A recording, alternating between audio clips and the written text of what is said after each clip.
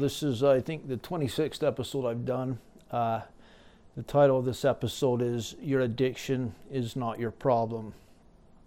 A brief, kind of quick history of mine. Addiction, to understand it, there's some genetic predisposition to being an addict for sure. It does certainly run in the family. And then typically the way that gene is activated is too much stimulation or trauma at an early age, right? And so what it will do is it will create imbalances within the brain and flood the brain with too much dopamine and different chemicals before we're really ready to handle that. And it changes our rewiring and our synapses in the brain, and so it creates what today's society we call an addict. When I was 7 years old, my dad had this back massager, and my brothers brought it in, and they're young too, and told me to put it on my groin, and I had an orgasm, and that's what happened. And I didn't have a dirty thought in my mind, but I knew what I was doing was wrong, which also created a shame aspect there. But from then on, if I really think, man, my mind, and even so today, not as much, is on a constant search for stimulation, right? I need that in order to feel normal. I need a certain amount of dopamine to, reach homeostasis because I just don't produce as much naturally. So, I'm not going to get too much into my story. Through some crazy experiences of misdiagnosis with medication and stuff, I found myself in 2013 in the Haven, a rehab in Salt Lake City. If you want to check out my story on my podcast, it's episodes 2 through 4. I talk about that a lot more at length. But, for me, I was in there and I was not understanding myself. And because of this, side effect of this medication, it threw me into what's called a manic episode, and my mind wasn't quite working right. And all I knew was I was a guy who was, strong in my faith, and for the most part doing pretty good, to within 2 weeks in a rehab. My family was, my wife was separated with my kids, and I was in danger of losing my business. And I didn't understand. I was like, what happened? And this specific rehab, I don't think they are anymore, which is sad. But at the time, they were 12-step oriented, and I started going to these meetings and learning these things, and I didn't really like it. And a lot of the reason I didn't like it is I didn't like the term addict, which a lot of people don't, right? And there's negative connotations with that, an addict, and I had my conceptions of what an addict was, and I didn't think I fit the mold. Everyone else there fit the mold, but I was different. I was special, right? I was unique. So my uniqueness, it still gets me into quite a bit of trouble. But I did not like that, and I did not want a spiritual cure to my problem at the time. Because of all that, I had major hang-ups with God, and I didn't quite know where I was, and so for a year, I for the most part stayed clean after it. But eventually, things just went rough, and I started to really struggle. I started to use a lot, and through the course of time, I would study these steps just a little bit, and then I would pull away from it and think I was good, and then I'd have an issue and I'd study with them again. So I started to learn more and more of them. Well, eventually I was out in Louisiana, and this is my last rehab I went to, and my therapist today, he works there, and I was tired. I needed help, and at that point I didn't care about stigmas. I didn't care about anything. I just wanted to get better. I was tired of feeling sick and tired, and I was open. And so I started to learn a little bit more about these 12 steps. As I talk with people, a lot of people, as you identify with an addict, well, you're not an addict. We all have addictive tendencies. You're someone who struggles with drug addiction. Well, I think there's a major misconception about what we as addicts believe the term addict means. To me, all that I say when I say I'm an addict is I am very aware that there are certain things that I cannot do. If I do them, I will take them to excess, and they'll make my life unmanageable. That's all it means. To me, that's not a weakness. That's empowering. No matter how clean I've been, it's been about 5 years since I've taken Adderall, which was my drug of choice. You give me 2 of them, and I'll disappear from this podcast for a couple weeks and make all kinds of wonderful decisions. I'm still an addict, but today I understand that, and I understand how my mind works. And, today I can say I'm even a grateful recovering addict. It's one of the greatest gifts God gave me. It's the only way he would have got me. Ryan, my therapist, is always asking, what do you think you'd be, Cade, if you weren't an addict? You'd be the cockiest. You already are the cockiest, but you'd be a nightmare. And you would run around leaving passive destruction with God's children in order to numb your pain. And he's right. But, for me, say I'm grateful for you that are caught in the dregs of addiction, or you that are dealing with people who probably don't believe me or want to throw something at me. And I've been there, I promise. But it took a long time for me to understand and become grateful for it. But, as we talk about addiction, we talk about there's a disease model, right? And the best way, and the way I believe addiction works, and the way to understand it. So the first time an addict gets his ultimate high, he receives this incredible high. And he never can quite match that. It's never as good as it was the first time. And so you get what we call the obsession, and it's this compulsive desire to reach that level. And we go through horrible lengths to achieve it.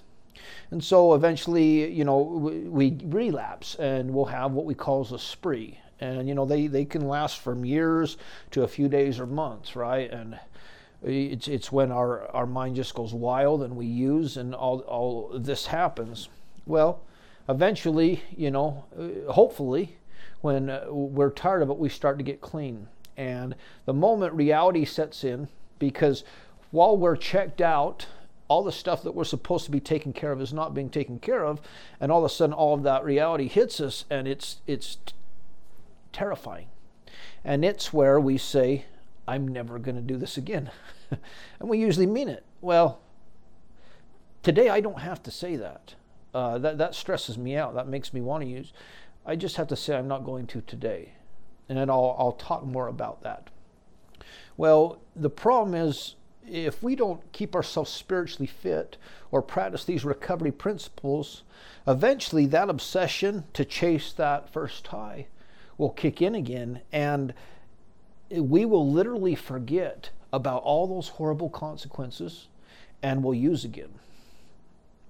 The reason I believe that happens is addiction is a spiritual disease, and I believe the whole reason for it, or for any weakness by and large, is God wants us to heal from it so we can help other people. And if we're still struggling, I've experienced this in my life many times, God will literally take away those negative consequences through my actions. I should say I take it away, but he allows it to happen. And I'll slip again because he understands my son's not getting it yet. I don't want him to suffer anymore, but apparently he likes to. So I'm going to let him fall a little further so that he'll become the man or woman that he or she's meant to be, and he'll be able to help my other children.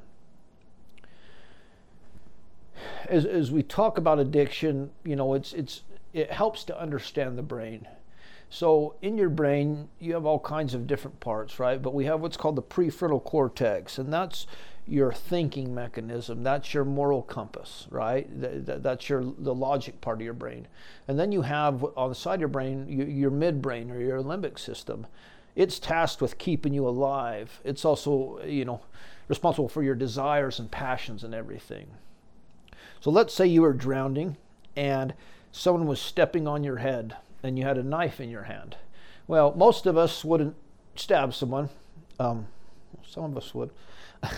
Hopefully not. But if you had a knife and you were drowning, you probably would decide that you're going to go ahead and stab that person in the leg so you would live. Well, what would happen in your brain is your limbic system would recognize that you are going to die. It would recognize that your prefrontal cortex is preventing you from stabbing that person because it's against your moral code.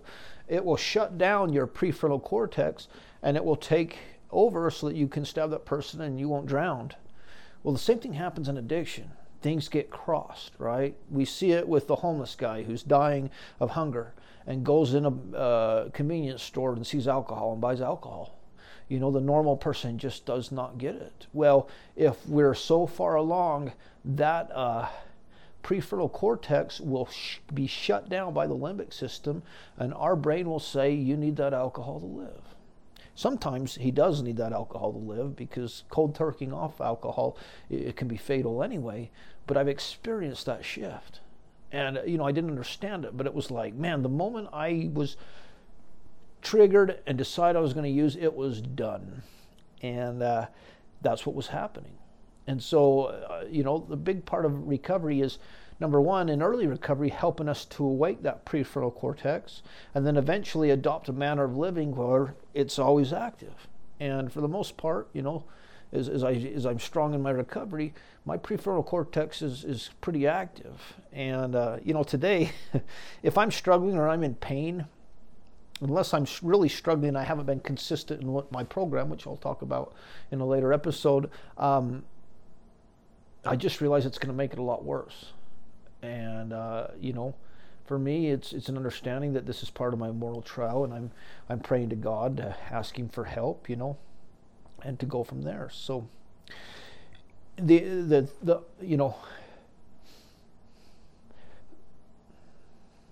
so the title of this episode is, your addiction is not your problem.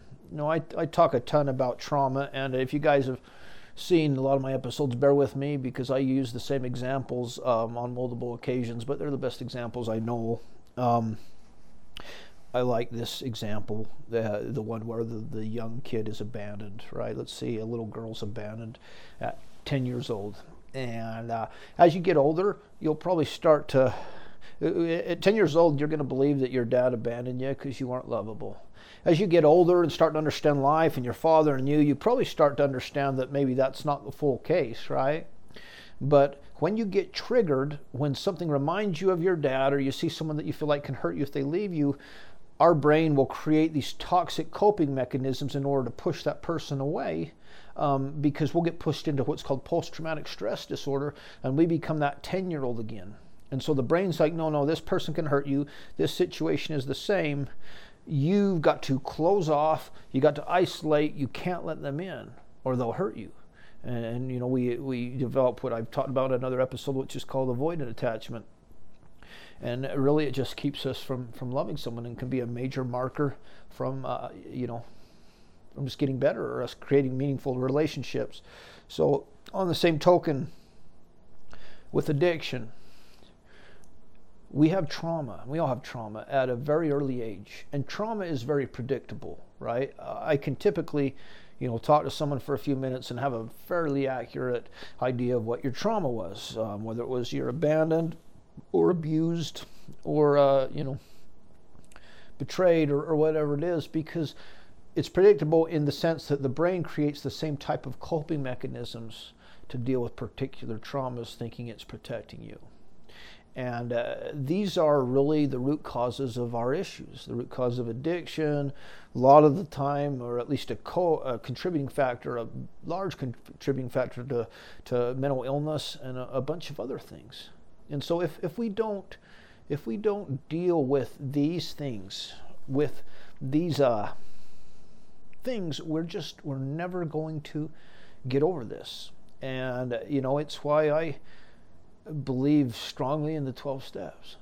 It is the hardest self-help program I've ever heard of, and because it never ends. And if you really do it, it's certainly not just for addicts. I've heard it called the atonement for dummies. But it saved me in ways I can't describe. And not only has it helped me to understand what my weaknesses or my trauma, my character defects were, it's taught me a way to live and a way to trust God. And I'll talk more about these steps in another episode. But if we don't deal with these things, we're not going to get better, right? A lot of people put a huge emphasis on time. How much time do you have? I got this much time. The world record for time is only 24 hours, and it hasn't been broken yet. The only reason time is important to me is because it shows other people that it's possible. That's it. But really all I care about is today. Am I clean today? And I have seen time cause a lot of people to struggle. And you know, when they relapse and they have a lot of time, they really struggle. And so time by itself, it doesn't mean a lot to me. So, you know, but if we're talking about dealing with these things and getting a good length of time, it's understanding how these defects affect us. And the 12 steps is an excellent framework for figuring out what your triggers are. You know, a therapist can help as well. When we're talking about addiction, I'm under the strong opinion that by far the best are people that have struggled with addiction. It is just hard to understand if you're not an addict, no matter how much you've been through or no matter how much you understand. And so I'm, you know, on top of that or in conjunction with the steps, and I still today have seen a therapist as well, which has helped a ton, right? You know, the reason I like therapy, the reason I like 12 steps and cognitive behavioral therapy or talk therapy is because it's hard and it takes a lot of time. I really didn't use a lot of these expedited methods of healing. Not that I wouldn't have wanted to. And I've tried some of them. You know, hallucinogenics, I've tried about them all. I've taken tons of acid when I was young. I've done a lot of trips on mushrooms. I understand the mechanism, and I'm not totally against it by any stretch of the imagination. I think if used in the right way, they're very effective. But I think when there's such a quick way to overcome trauma or to heal, it's easier to fall back into that same situation. And so sometimes these expedited methods of healing without behavior analysis and modification, they don't keep us from falling back in there. And part of what's kept me from just totally going off going out of control and relapsing is remembering how hard it was. How hard it was to go through all these things. And so I value it more. If I could just take a mushroom or hit acid or whatever and just be healed, I'm probably not as cautious. And I see that happen all the time, you know, and I'll talk a lot about that, and I'm not by any means against that. I just think in combination, and again, I think there's no cure for addiction, but there is a reprieve through working 12 steps and staying close to the God of your understanding. And I think that it's always there within us because it keeps us close to our Creator, and it gets us to help other people. So as we talk about these character defects or these weaknesses, you know, if you look at my episodes, I talk about a lot of them. You know, toxic perfectionism was one of my episodes. That's the idea that I have to be perfect, right? And if I'm not perfect, I'm not doing enough. That parlays into what is called all or nothing thinking. I'm going to do everything I can to be perfect, and then the moment I mess up, I'm going to give up and go completely the other way. It also can work as, well, I've relapsed, I've used. That appointment with the bishop isn't until next week, so I'm going to use. Well, you can make your life a lot worse than that week, I promise you. I've been there. But those are an example of two character defects. Shame is a huge one. Shame is the killer, right? Guilt is, I feel bad I've done something, and shame is, I've done something wrong, there's something wrong with me. Shame kills a lot of people. Keeps us sick, keeps us hiding, keeps us isolating. Sadness, depression, fear, resentments, procrastination. The list goes on and on. These things are all triggering things, right? And if we don't work on them, if we don't deal with them, we're not going to stay clean. But getting clean is a nice little byproduct of the 12 steps. I work with a lot of guys within the program. I call them sponsees, and I have a sponsor. But you know, one of the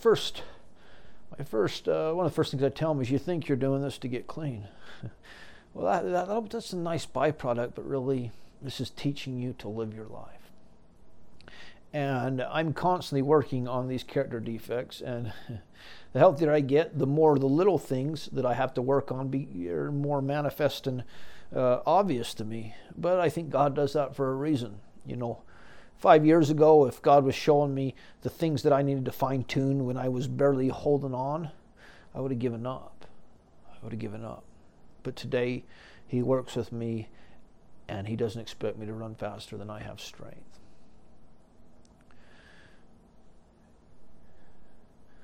This message is for you guys and girls that are struggling. It's for my buddies that didn't make it.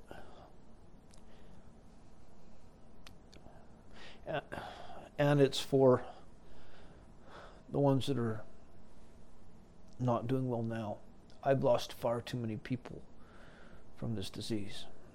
And I consistently, as well as the rest of you, see people suffering. There's nothing wrong with you. There is a way out.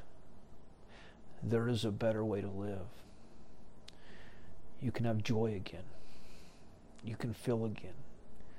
You can love yourself again. You can feel lovable again. You can find meaningful relationships again. You can get your faith back in God. You can get back everything you've lost. I promise you. I'll never stop. I'll never be able to fully describe how my Savior saved my life, but I'll always keep trying to. As I share these things, my prayer is that I'll be able to say what I need to say, and I'll be able to reach who I need to reach. If you like this message, like I said earlier, my website or my YouTube channel is Getting Your Life Back with Cade Cooper. I stream this to audio to Amazon, Spotify, and Apple Podcasts as well. Please share this. Please don't give up. If you don't like me or what I'm saying, reach out to someone. Isolation is your biggest enemy. Satan wishes to keep us in isolation. Connecting with other people in a healthy way is one of the most powerful avenues we can help. For you guys that are at the end, that have tried or thinking about suicide, I've seen people from the other side. It does not end. It does not end. You only will be in a state where you see how your loved ones are hurting that much more, and you're in a diminished ability to help them.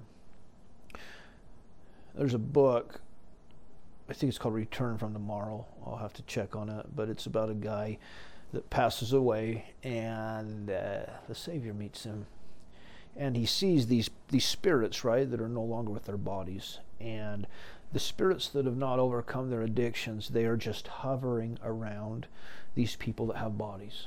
A third of the host of heaven did not come down here to get a body to earth. They chose Satan and his plan.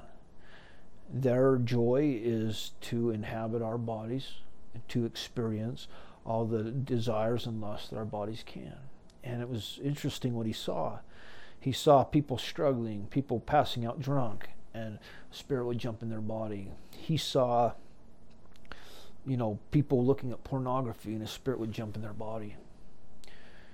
Oh, have I experienced that. Dealing with spirits and dealing with Satan is it's not new to me. I had a dream a couple weeks back, and there was someone I care about a lot, and in the dream he'd been messing with pornography, and he was lashing out at some family members, and I intervened and grabbed him and kind of pulled him away and looked him in the eyes, and I could tell he'd been caught up in pornography. And I told him, I said, hey, you need to stop this. You need to get a hold of this. And when I said that, he morphed into this, almost looked like a rug type thing, a red and white thing that smiled at me. And it was a spirit. It was the first time I've ever seen one. I felt them.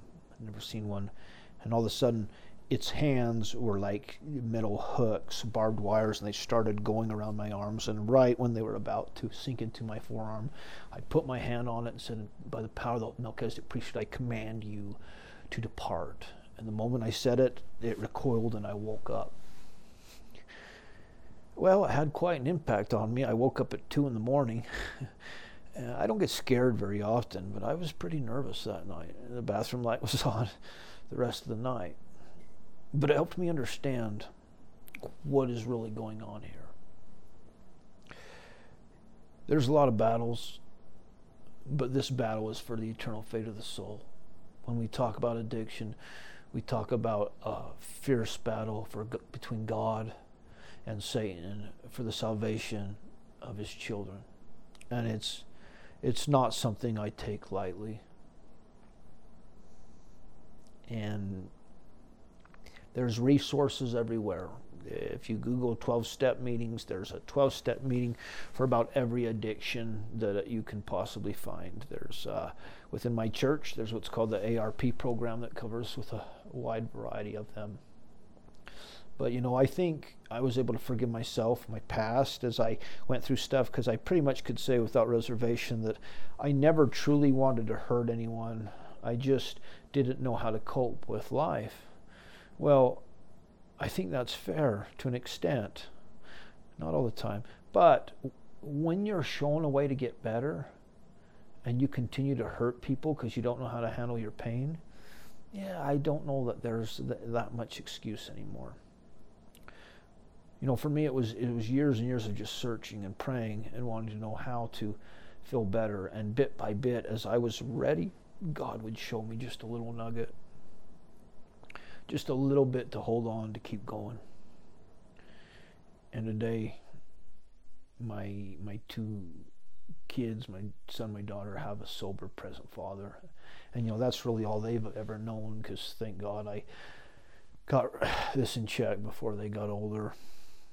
I have a thriving business and a lot of good relationships and a lot of good friends. That's amazing to me from a man that didn't want to live. I had so much shame. I would wake up in the morning with so much anxiety. The moment my eyes would open, it would just paralyze me.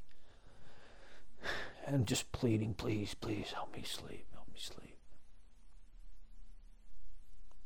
So often I ask people, how you doing? I'm just getting by. Life's not just about getting by.